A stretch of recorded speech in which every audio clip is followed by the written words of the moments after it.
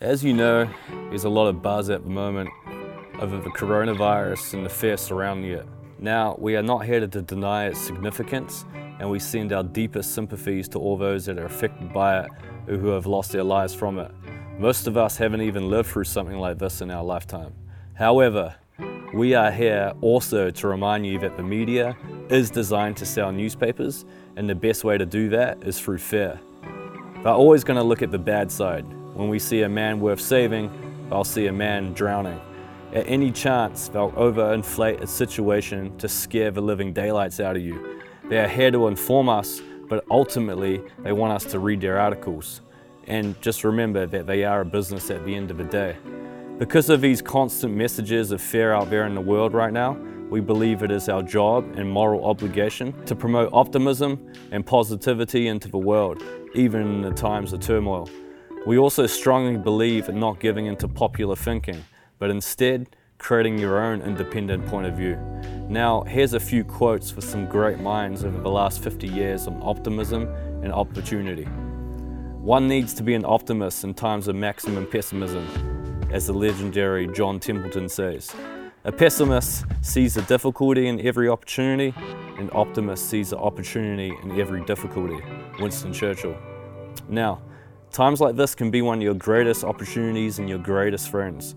Be an optimist when people are pessimistic, and a pessimist when people are optimists. It's hard to do, it seems counterintuitive, but it can be very, very rewarding. Now, here's a little story about popular thinking to help illustrate my point. One day, a physics teacher sets up a telescope so that his students could view the planets. The first student steps up to the telescope. He looks through it, but when the teacher asked if he could see anything, the boy said no. The teacher showed him how to adjust the lens until finally, the boy said he could see the planets.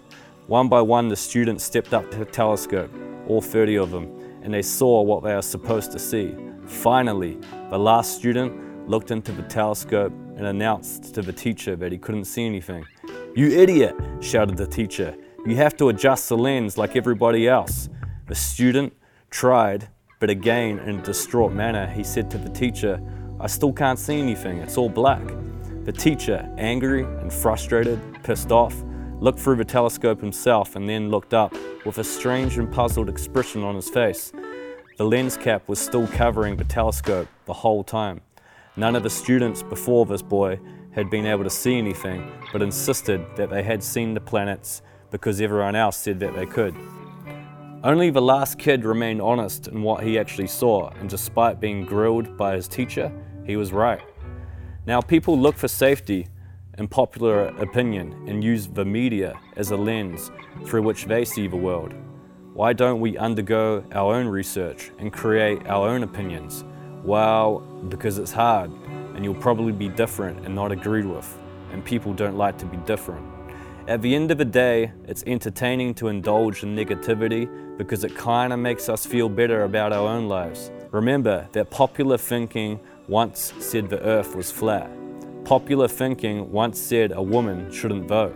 Popular thinking says sell all your shares when the market dips.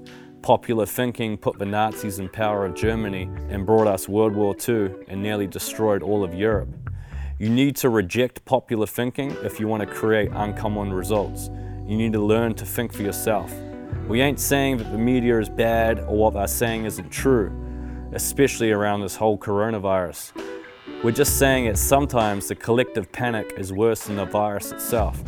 So, take care of yourselves out there, wash your hands, be safe, continue to feed your mind positivity while we have this onslaught of negativity rushing through the masses of media right now. Good luck.